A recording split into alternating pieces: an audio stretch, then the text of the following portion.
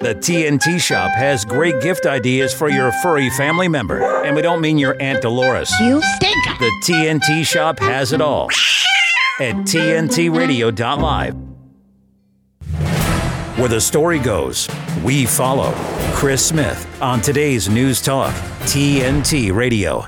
Still to come, the politically incorrect Jim Ball on the program, and also Alex Zaharov-Reutt with his cyber and tech segment for this week. Lots to talk about there. And I'll get to your calls in just a short moment. I've got Shane Healy with me, the former ADF intelligence officer. Shane, wild scenes were seen in Israel over the weekend where a festive audience of thousands heard plans to rebuild Jewish Israeli settlements in the heart of the Gaza Strip. Now, the audience was told about some plan for voluntary migration to resettle the Palestinian population elsewhere. A map also showed plans for 21 illegal Israeli settlements. They were displayed on a large screen. Just to put people a little bit closer to what happened, here's a snippet of the kind of atmosphere that took place. Have a listen.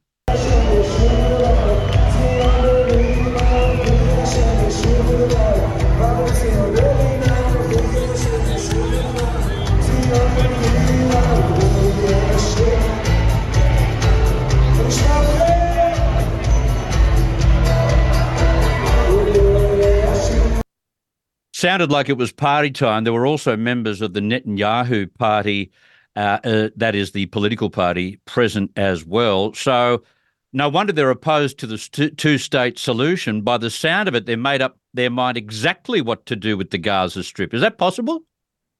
Oh, 100%. And that's been, this isn't a new thing. And if they've been trying this since the Yom Kippur War, they want all of that territory, including the West Bank.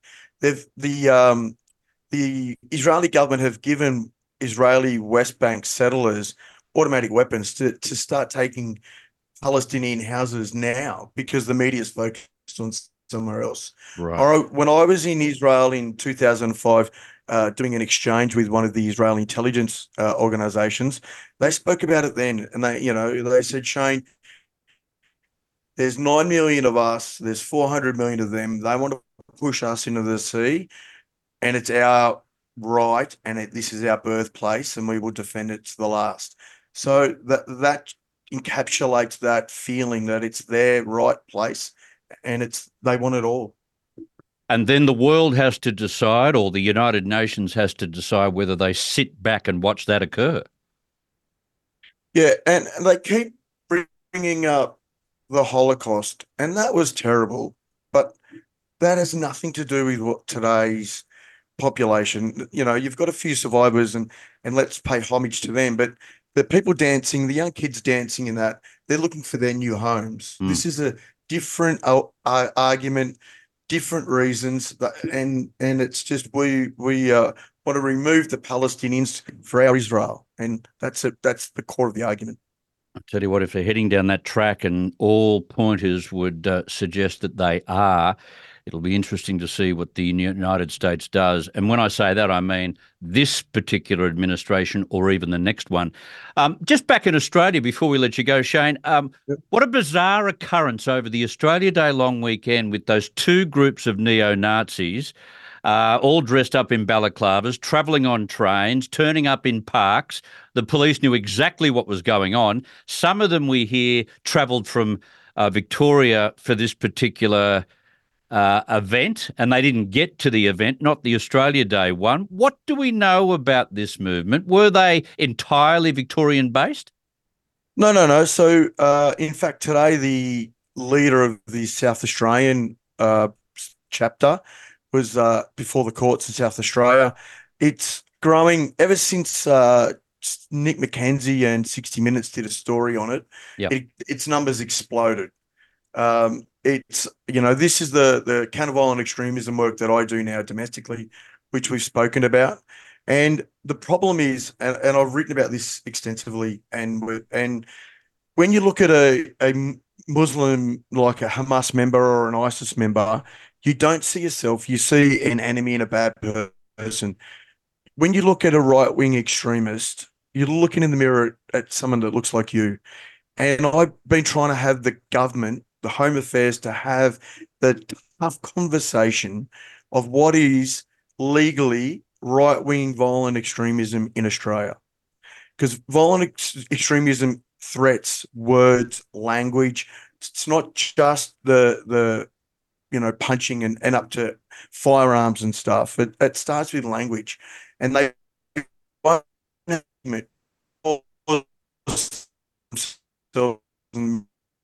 it's easy to look at the out-group, Jamaat Islamiyah, for example, and say they're bad, they're a terrorist organization. But all of a sudden you're looking at you in the mirror with and where do I I'm just fit? having problems with your connection, hands. Shane. Your connection is really rough as guts. Can you hear me now? Have one last go at that. Go on. Maybe my voice. No, it's the connection. I've got to leave it there, mate. Let's leave it there, and let's talk about the neo-Nazis maybe next week or later in the week. I do want to get to that topic and do want to find out a little bit of insight into what they're up to and why they would be up to that kind of, I guess, ideology in Australia. It doesn't make sense to me. Shane Healy, former ADF intelligence officer. I apologise for that connection. It only broke up at the end. I think we've got plenty of value out of Shane each and every time that he's appeared on the program, including today, unpacking some of those developments from the Middle East. Let's take a quick break and then come back with Jim Ball, the former talkback champion of nighttime radio in Australia, and the politically incorrect Jim Ball will join me right after this break. Keeping the commitment. I love you guys. Unbelievable. 24/7. Listen to you every day, have for years. Today's News Talk Radio, TNT. Let's go straight to our talkback line. Siv, go right ahead. Oh, g'day, Chris. Look, I wanted to respond to some of that.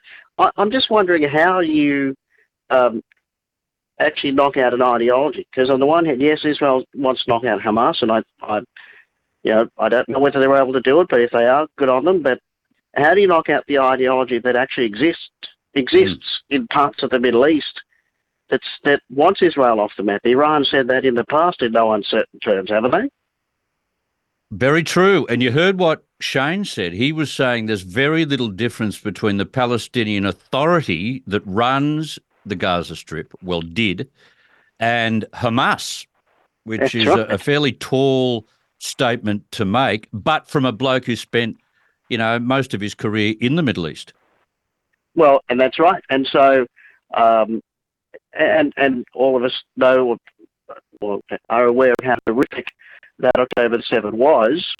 And you can't blame Israel for wanting to retaliate. But if you want to look at the future, say you've wiped out Hamas, who's to say that that there's not some other group in that area that would think the same thing? And by the way, there are surveys by the Arab-speaking, some of the Arab-speaking sites that have put the support for groups like Hamas at something like 80-something%. Now, I don't know how true that is, but that's what's been said out there, that there are people who actually support what happened on October the 7th in that part of the world. Surely you can't knock that out, can you?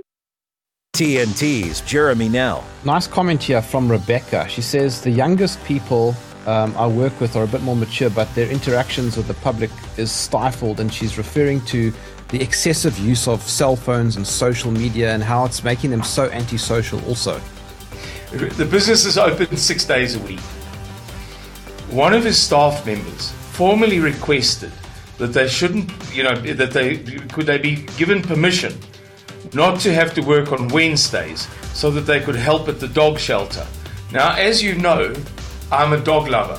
I have hunting dogs. I've got dogs coming out of my ears, my Malinois, and this Malinois is bright even by Malinois standards. She can do crossword puzzles, is lying under my desk at the moment feeling sorry for herself because she's just come on heat for the first time and she's completely bewildered. She doesn't know why she's bleeding to death. It's not about whether it's a good or a bad thing to work at animal shelters. That's a delightful thing. It's a noble thing to do. But who in their right minds goes to their boss and says, would you mind I'd rather not work on Wednesdays if it's okay, because I've got other priorities in a town down the road. Jeremy Nell on today's News Talk, TNT. The Light is Britain's far-right conspiracy theory paper spreading hate and vicious lies. No, that's what the BBC say. The Light is the only national newspaper bringing you the real news and informed opinion on what's really going on today. You can subscribe, order copies, submit articles, and read back issues on our website, thelightpaper.co.uk, and see for yourself why the establishment are so worried about the uncensored truth getting out to people every month. The Light Paper. Not far right, just right so far. thelightpaper.co.uk. Today's News Talk Radio. Now we're talking. TNT. Okay, we've got the gremlins cleaned away. We've got Jim Ball on the program now. Hi there, Jim. G'day, Chris. How are you? Doing very, very well. Now, what do you make of this? The CEO of the Australian government's ABC has rejected claims the organisation is biased. He said the reporting of issues related to the Gaza war had been fair and balanced. All yours, Jim. Well, if it's okay for him to say that it's not biased, it must be all right for me to say that he's deluded. Because what we're dealing with here is a clear illustration of cultural capture with his words ought to be etched in stone. There's no bias at the ABC. I mean, it's been there for as long as I can remember, since this march through that institution started. He's been immersed and marinated in the culture of the ABC for 35 years. Yeah. That's the problem. Yeah. He's so deep in it, in that bubble, that he cannot see, and he's surrounded by like-minded people. Yeah. Both in the terms of location of the ABC, inner city, in terms of the culture of the place. I mean, that Latouche stuff and that piece to camera by, I think it was Bridget Brennan the other day. She's a journo to camera saying it's Aboriginal land, always was, always will be. I'm sorry, these people are activists. Yeah. They're not journalists, they are activists. Yeah. And it's in your face. We don't want the world viewed through their lens. We don't want... Rush Limbaugh used to talk about the drive-by media, and that is them, but I took that and added to it to utilize it more broadly. I call it drive-by opinion. That is, people who know nothing, who just think they can toss out their views, their opinions, and have them accepted as holy writ. We just want the news without the spin, without the bias, without the distortion, and we'll make up our own minds. I mean, explain this to me. Only a few months ago, after 9 years at the ABC, his program was called Between the Lights, Tom Switzer. Mm. Now, Tom, he resigned from the ABC, and I'm just looking down. His decision was partly motivated by the pressure of being a lone conservative at the public broadcaster. And I'm quoting here from a piece in The Australian from back, might have been October, November, September. Tom's editorial decisions for the show were beginning to upset the sensibilities of some staff and even friends of the ABC, an ABC source told The Australian. It wasn't what his guests would say, but just the mere gesture of giving some people a platform got people offside. Yeah. And another source said at the ABC, Switzer had been ruffling feathers at Auntie since he joined 9 years ago. But even the fact that they would call it ruffling feathers, you mean giving another side of the story. Yeah, it's not ruffling feathers. Yeah, that's how marinated the culture is. Yeah. He dared to give guests who wouldn't usually appear on the ABC the time of day. Now, if that's not an insight into the mindset, I'm buggered if I know what is. Yeah, I've spoken to Tom about this privately, and I won't reveal what we discussed, but he bemoaned all of this, and he was so upset for the ABC because he has a great respect for the ABC, and he always has, which is why he worked for them. But he gets so discouraged by that kind of bias that he loses all respect for the once great ABC. And they're the kind of things that we discuss quite often. The barbarians are inside the gate. Now, last week, they're in the US, and I'm sure we don't have the same extent of media as they do there. But the doyen, if you like, the left wing, one of the left-wing doyens, she's a 30-something, at the New York Times, woman by the name of Taylor Lorenz. Oh, yeah. She did a video rant on all of this, and she was berating her own side. And she was talking about the LA Times, the Washington Post. They've all either reduced staff or, in the case of BuzzFeed, closed up altogether. Sports Illustrated, same story. They've just about closed up.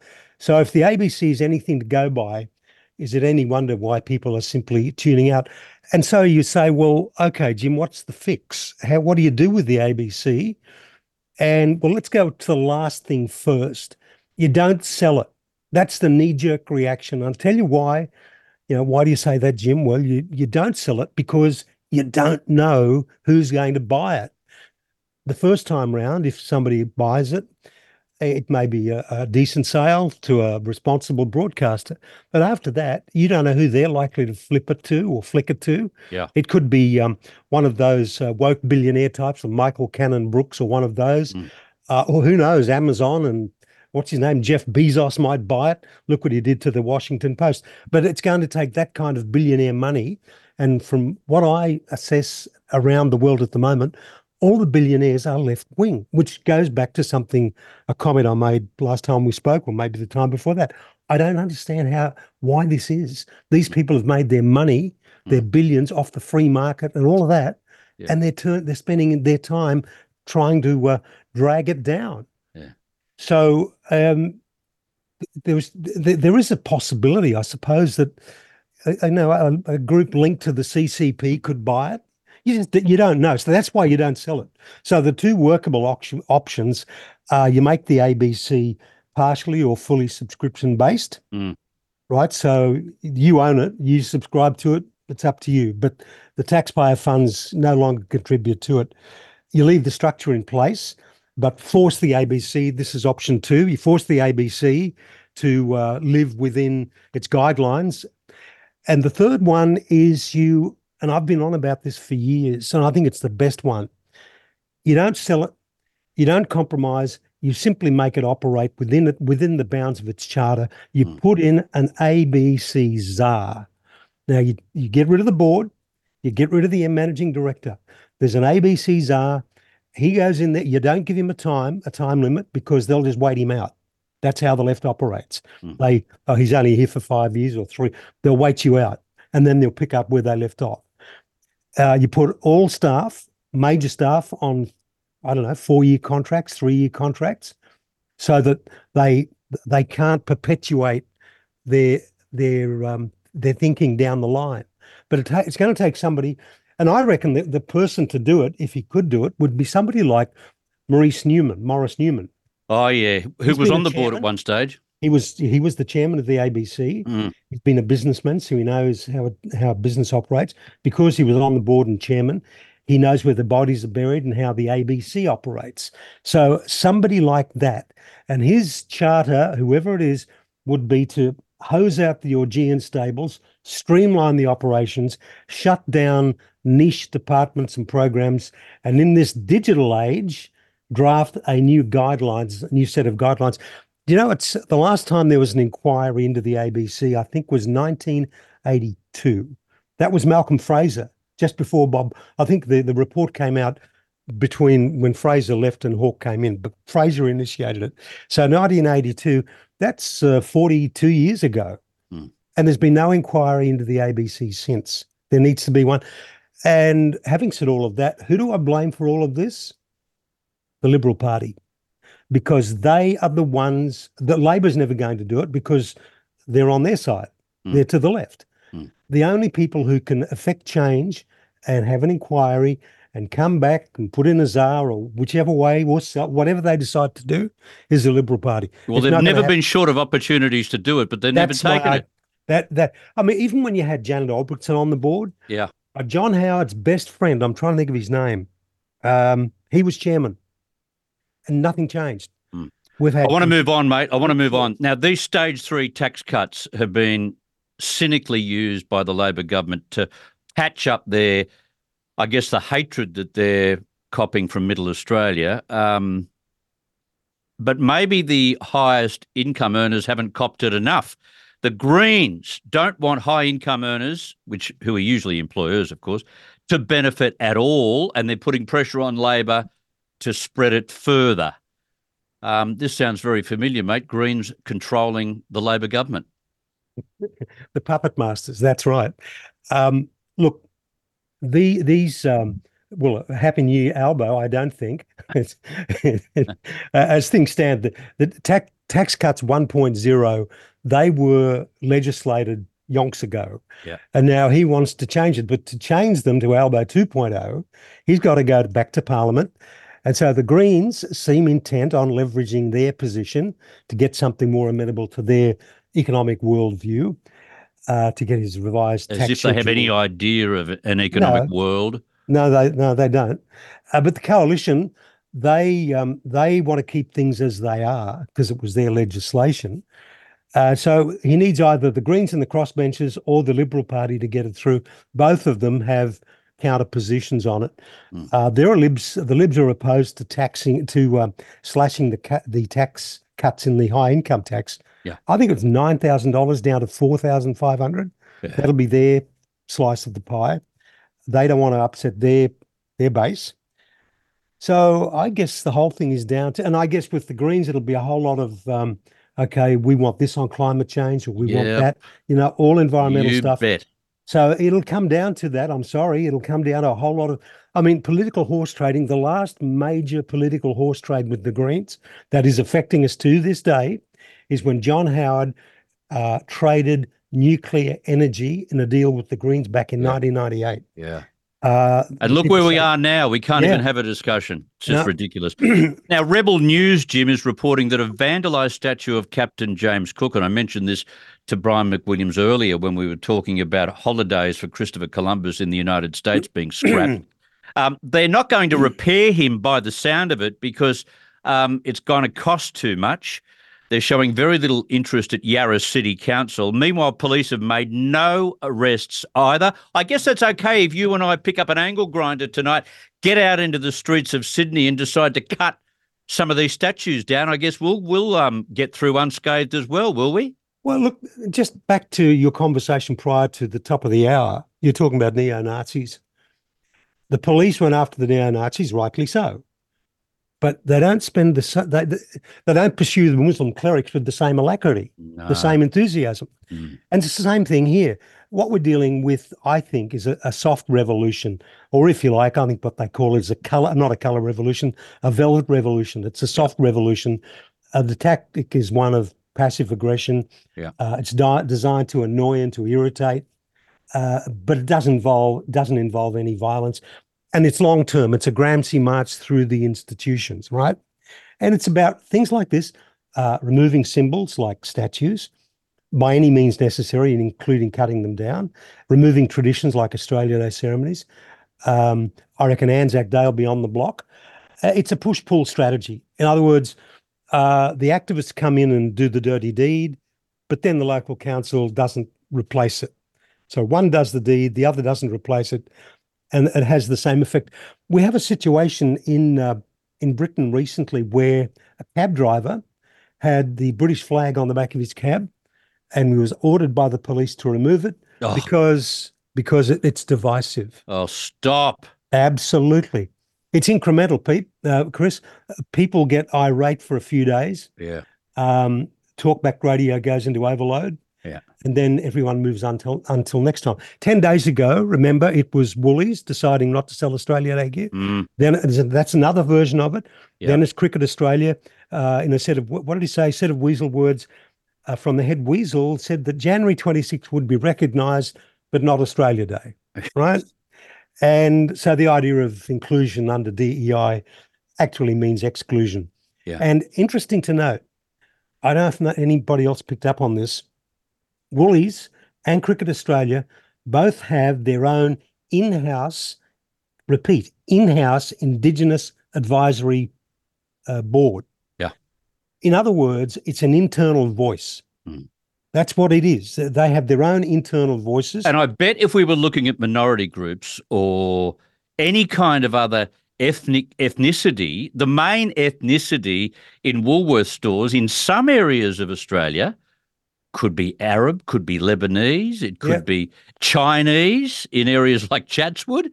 It could be anything, but you're not going to have a board in Woolworths that specialises in Aboriginal issues. It's so twisted. It's virtue signalling on steroids. Well, this is how they operate. They can't get it through Parliament. This is like the World Economic Forum. They can't get it through parliaments, so they use external pressure like Blackstone. Janet Albrighton in today's Australian made a point talking about the voice. She wrote, though the government did fail miserably in its constitutional quest, the ugly and bitter campaign did achieve one of its goals. By stirring up anger and division, it energised activists to intensify their fight. The most rancorous Australia Day in history is testament to that. The aim of activists is to make Australia so contentious it will have to be abandoned. Final sentence. Success by the activists will simply perpetuate the division. If a new Australia Day is chosen, the anger of those unhappy with the change will be directed to changing the new date. Division will become permanent. That's true. But this is the way they work. It's all, again, I tell you what they ought to do, Chris. These activists who don't like Australia Day, facts of history are, not my facts, the British arrived here in 1788 and they established the colony, which grew into what we have today. And back in the middle part of the 20th century, there was a Lutheran pastor. His name was Reinhold Niebuhr. And he was the guy that wrote the Serenity Prayer. Grant me the serenity, except things I cannot change, courage to change the things I can, and the wisdom to know the difference. Well, here's something that they can't change. That is the history of Australia. And this is what they ought to do. They ought to accept the things they cannot change and have the wisdom to know the difference. Very true. That's my advice to the activists. Stay there, Jim. Stay there. I've got to go to a news break, and I'm going to come back. One more important issue, and maybe off the back of that, some calls, if I can hear from, especially when it comes to some of these issues, from Australia and New Zealand listeners or viewers. 1-800-670-310. Let's go to the newsroom on TNT. What do they want? Exciting news. Brace yourself. TNT Radio News. Matt Boyland here with your TNT headlines. Hamas has confirmed it's reviewing a new proposal for a ceasefire in Gaza that would ultimately end the war with Israel. A woman who was awarded over $80 million for suing Donald Trump for denying he sexually assaulted her has been accused of making a mockery out of rape victims. And Pakistan's former Prime Minister Imran Khan has been jailed for a decade after being charged with exposing state secrets, claiming the US was complicit in his removal from office. Globalist agendas, democratic rights at risk, corruption, propaganda. It never stops. For the news and views silenced by the mainstream media, by government and corporations, vote 1.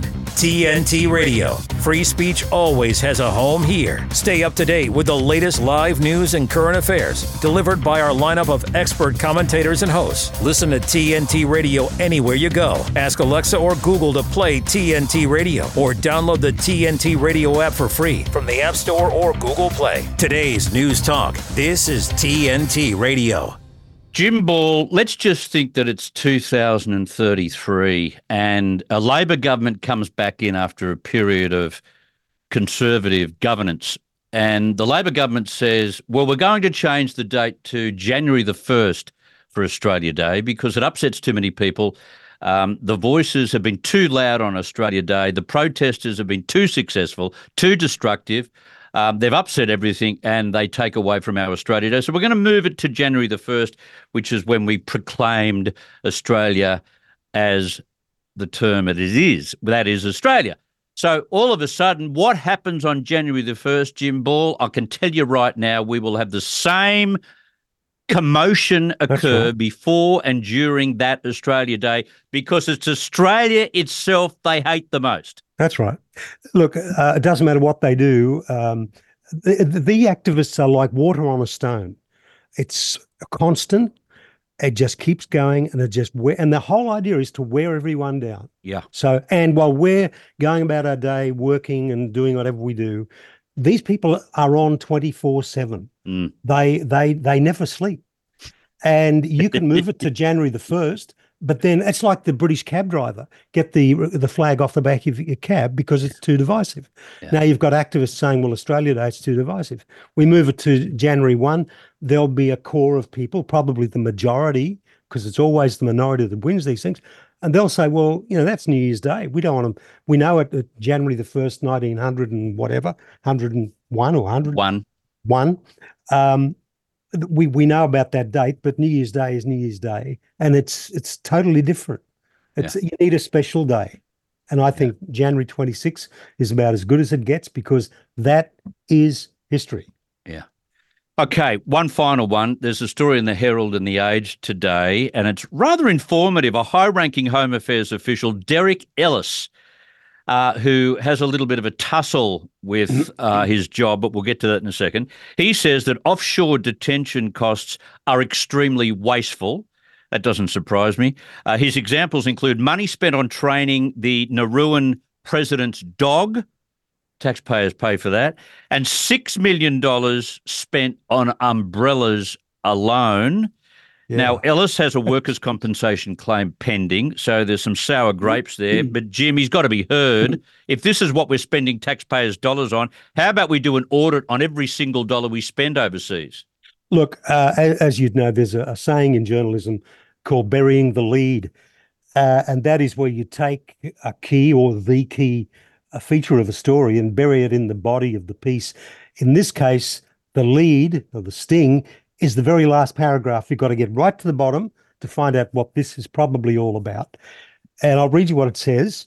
Home Affairs has hit back at Elias, claiming Elias's claims that it wasted millions of dollars on services that were never delivered or which should never have been performed.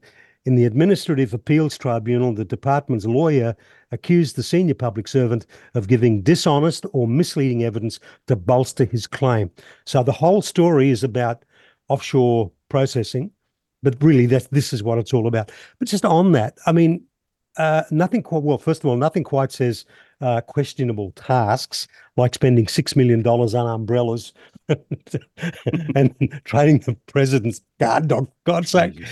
And I'm sure you don't have to go offshore to find cronyism, corruption, moral and integrity concerns of waste and mismanagement. Yep. It's everywhere. But more broadly, I think Donald Trump, he had this, which stopped the border problem that he had. It was his version of offshore. It was remain in Mexico, right? You want to come here, you stay there. If you don't stay there, you're not coming in at all. And that worked. Ours is the same, except ours is Nauru or wherever. Island around the South Pacific. We've got a Manus Island. We've got a similar system. It's remain anywhere but not Australia. You want to come here, you do it the legal way.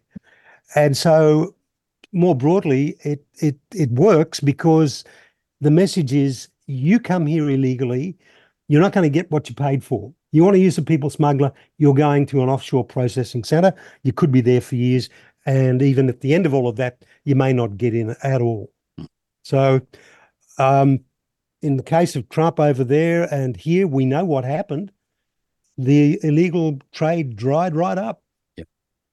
Yeah. Very true. Hopefully America can get back to those days because the record number, I think in December was 350,000, wasn't it? Yeah, something like that. Boy. It'll be 8 million. And it's deliberate, Chris. This is designed to bring down America. Yeah. Economically, to crash the system. Yeah. That's what it's all about. Let's talk about that next time we've got you on the program. Let's talk about that, the border problems that will no doubt impact Biden's re-election. And I have a feeling that America is sick to death of it. But we'll get there next time, Jim. Good to have you on the program. Thanks so much, Chris. Thank you very much. Okay. Jim Ball. Always good to have him right here. This is TNT. I do want to get to our tech guru. Techadvice.life is the website you've got to go to, and there you will find Alex Zaharov-Reutt's reports and his videos and his presentations. and everything else associated with cyber and tech. Alex, welcome to the program. Good afternoon, Smithy. Great to be here. Yeah, good to have you here. How is your Saturday night program going, by the way? Wonderfully. I had an excellent interview both with Brett Levy talking about esports and how that's a huge industry, bigger than Hollywood in terms of revenue. And also I spoke again with Dr. Natalia Ilyushina, and we had sort of a part 2 discussion of the one we had a couple of weeks ago about AI and whether AI is taking jobs and the ethics and regulations and data privacy. So that was really great to speak with Dr. Ilyushina again. And another great show lined up for this Saturday. So thanks to you. It's all happening, and please come and watch. Good stuff. All right. Neuralink implants brain chip in first human. The implants have begun. Explain what's going on. Sure. Well, these implants are for people who are quadriplegics. They've lost use of their limbs. And this is a precise robotically implanted brain-computer interface. And the first version is called telepathy. So people can actually type just by thinking. They can control things just by thinking. And last year, we were speaking about it, Elon Musk got the first of the FDA approval to do a trial in humans. And before that, he'd done some of the trials in monkeys. And there was a bit of a scandal. One of the monkeys passed away. But one of the monkeys was able to play Pong just by thinking. And so now the very first one of these trials has been done. We don't know too much, but they say it's gone very well. So, one day you may have quadriplegia or dementia, and you might get one of these implants that can restore you back to operating normally by giving you effectively superpowers. It's magic stuff. Like literally, if technology can be described as magic, this is magic stuff.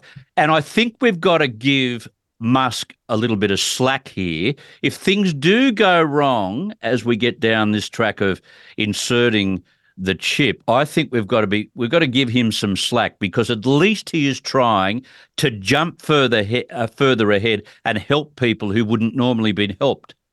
Absolutely. And this is something that, again, like you said, it was just science fiction years ago. If you could tell people 10 years ago that they could be using their brains to control things just by thinking about it, you would have thought that it was never possible. And here we are, 2024. First human trials have been done. It'll be the first of many. Obviously, it's people who need this at first, whether this will be abused in the future and people will want to get these sort of implants to try and get to some sort of a artificial boost, like people are taking various forms of amphetamines in low doses to try and juice their behavior, or that movie Limitless with I forget his name now, but the famous actor, who could take a pill and suddenly could do all these things in record time. I mean, if you can augment your brain with a chip, you can achieve the same sort of things. And so in the future, this could be abused, but for now, it's for people who couldn't be helped in any other way. Yeah, exactly. We should be very supportive of it. Now, we all got rid of the floppy disk, I don't know, about 15 to 20 years ago. Yeah. Japan has continued to use floppy disks.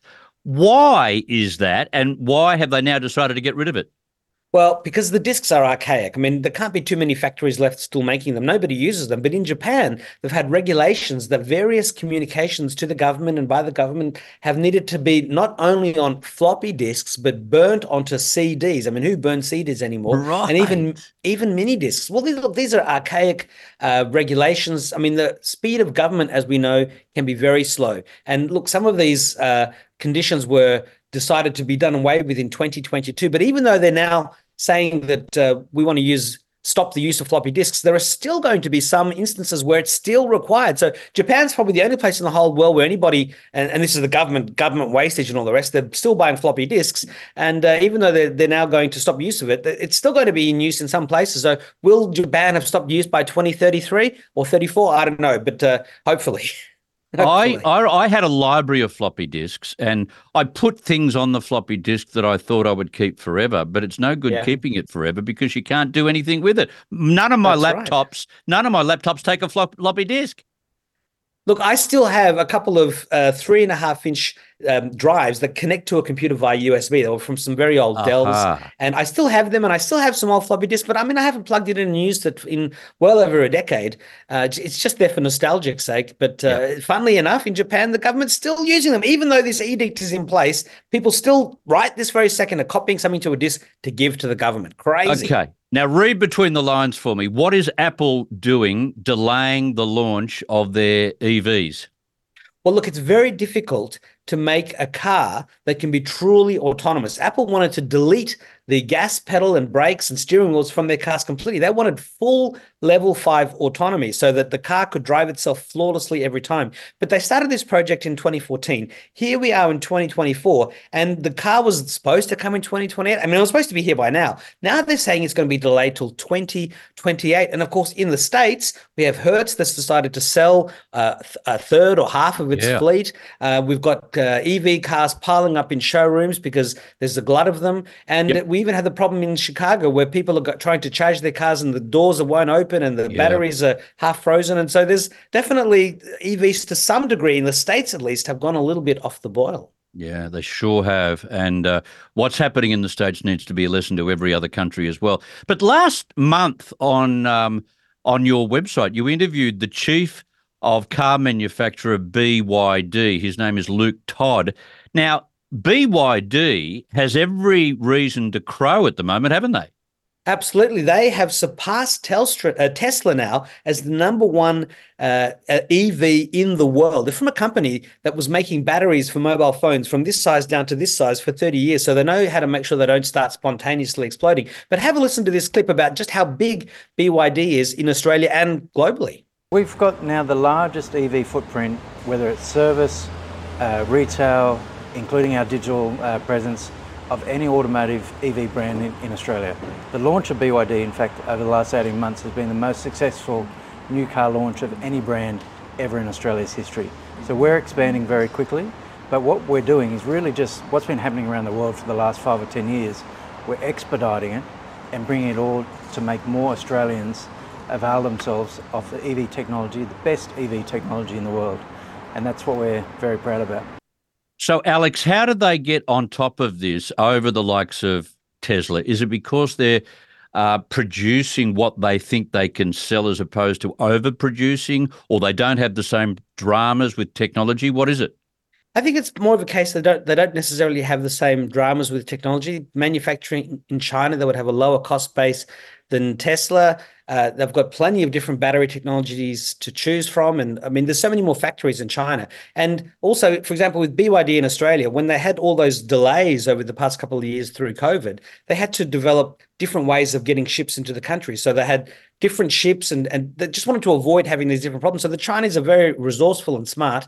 And I mean, Elon Musk gets some of his cars made in Shanghai because he recognizes, the importance of the Chinese manufacturing base as well. But BYD has been around, as I said before, for over 30 years making all those batteries. And so they're a phone battery company that's become a car company as opposed to Elon Musk sort of helping to create a car company from nothing. So they've got their strengths, and the Chinese can afford to make things cheaper and make it up later on as a bit of a loss leader. And they've got 3 cars now in Australia under $50,000. Those cars were expected to be $15,000 higher in price. So they've really shocked the market. And you go into the Westfield shopping centres in Australia or around the world, you see a pop-up, it's a BYD. And I see more and more of them on the streets now. I see them as often as I see Teslas in Australia. Yeah, very true. I see them quite often too.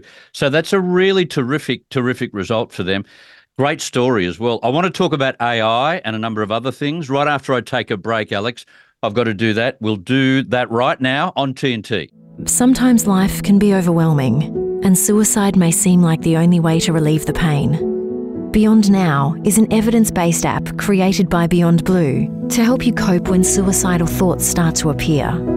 You can use it to create an easy-to-follow plan that is personal to you and includes steps like know your warning signs so you can act early. Make your environment safe by removing harmful items. Activities you can do or people you can be with to distract yourself from suicidal thoughts. Reminders of things that make you feel strong. Some of these steps might be tough to fill out, and that's okay. It can be helpful to make or share your safety plan with a trusted friend, family member, or mental health professional. You might feel like you're alone, but help is available. If you're worried you can't stay safe, use the red telephone icon to call your emergency contacts. Download the free Beyond Now app today to create your personal safety plan.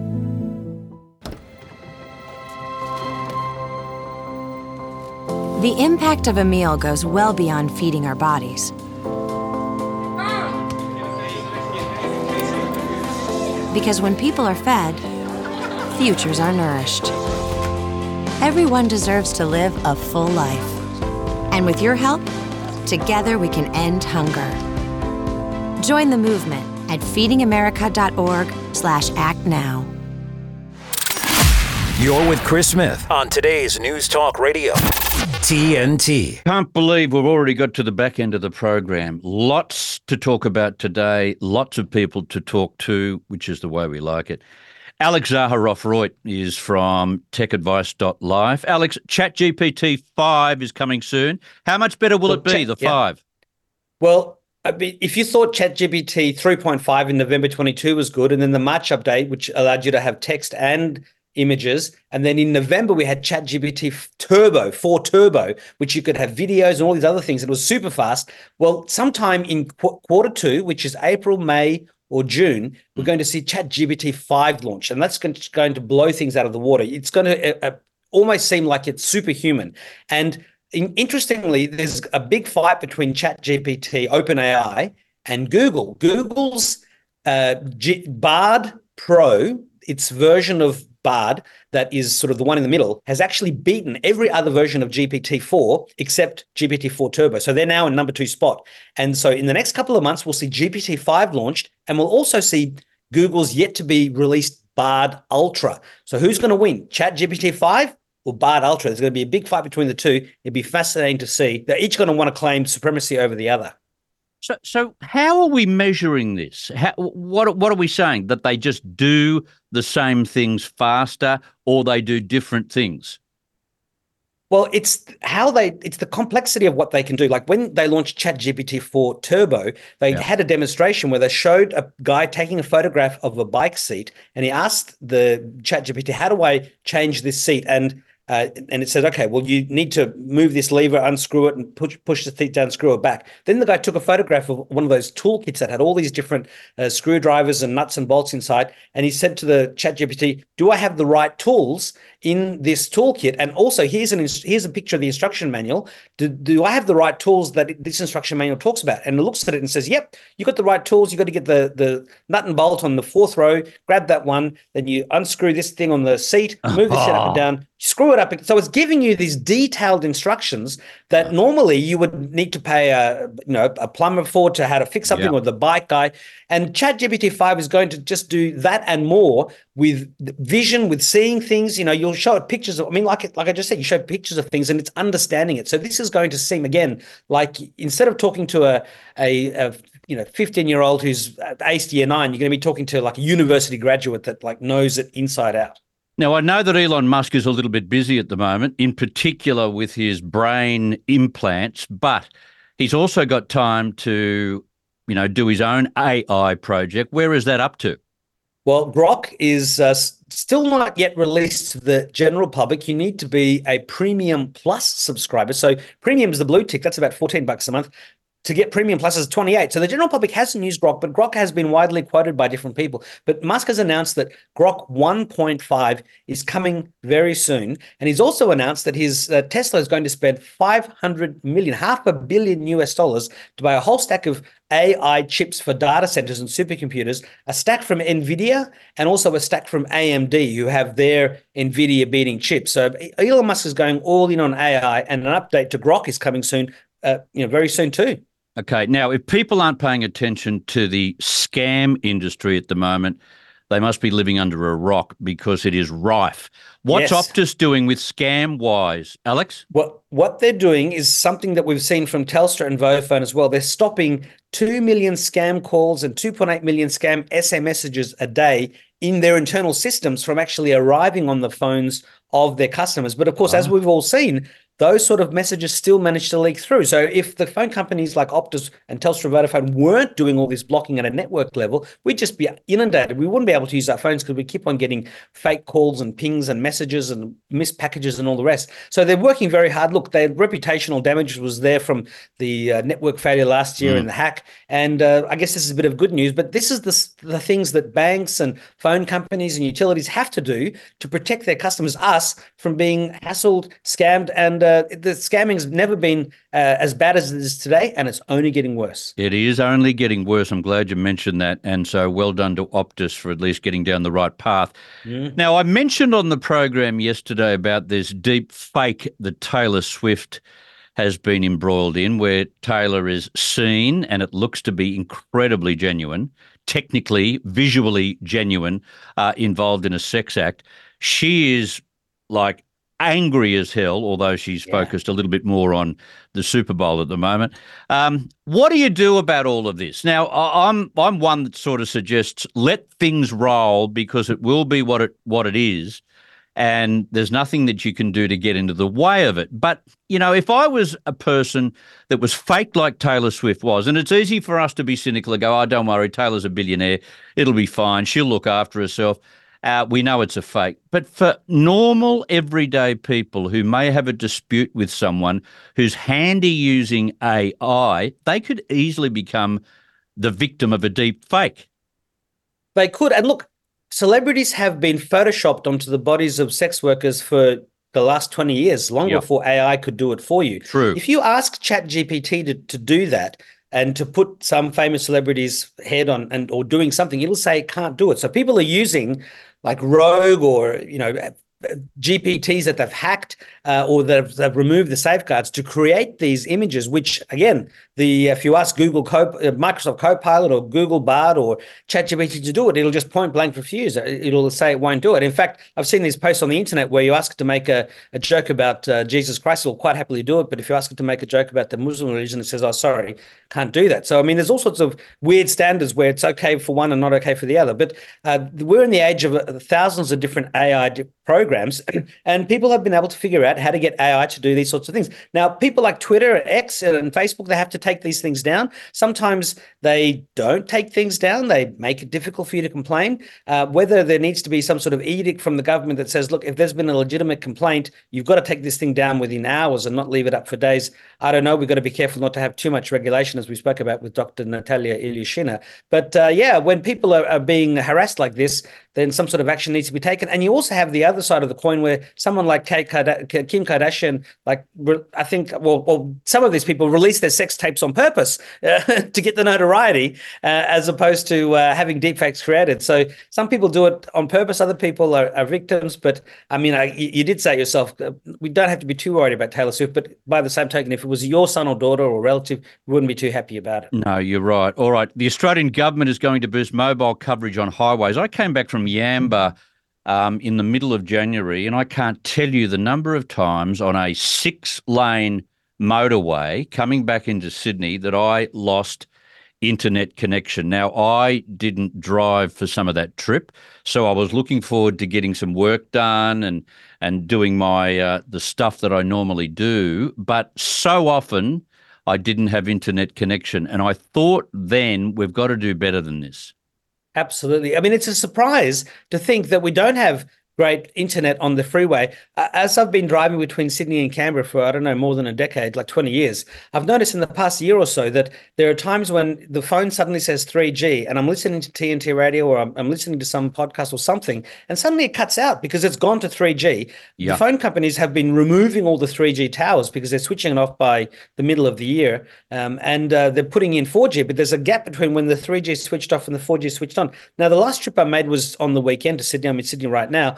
And I actually didn't notice that. And I know that there's been a lot of work done. And look, the government, Michelle Rowland, the communications minister, has announced that there is a regional roads Australia mobile program. They're putting in $50 million. Not only are they going to be upgrading the existing infrastructure, but they're going to actually be also putting in new towers from the, if Telstra's there, they're going to put in Optus and Vodafone towers too. And this is not just so that you can get your triple O calls, piggybacking from one carrier to another, but so that people can have much stronger phone and mobile service along the freeways and major roads of Australia, so we don't get that dreaded signal. And yes, we're going to have Elon Musk and Amazon satellites giving it to us. It'll come to our unmodified mobile phones, but that's all still 2 or 3 years away. These other towers can be put up much faster, and I'm glad to see the government putting some money into it. It's a real problem that needs to be solved. Exactly, does need to be solved. One last one, the global Safer Internet Day is coming next week.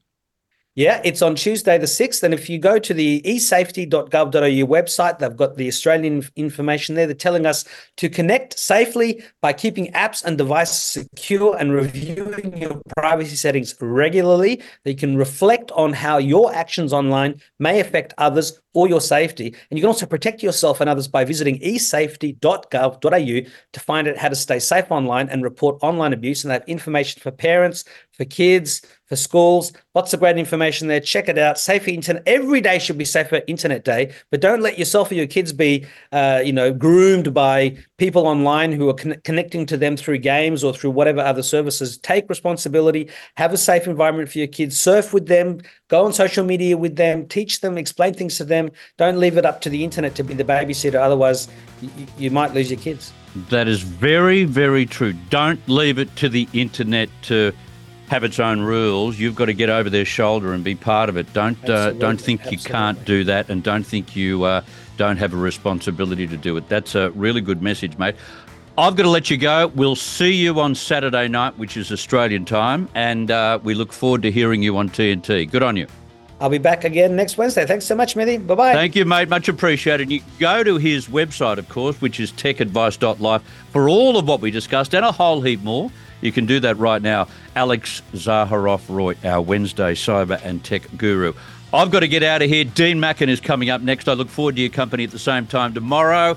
A lot of good things happening on the program tomorrow as well. I know you'll be interested. This is Chris Smith on TNT.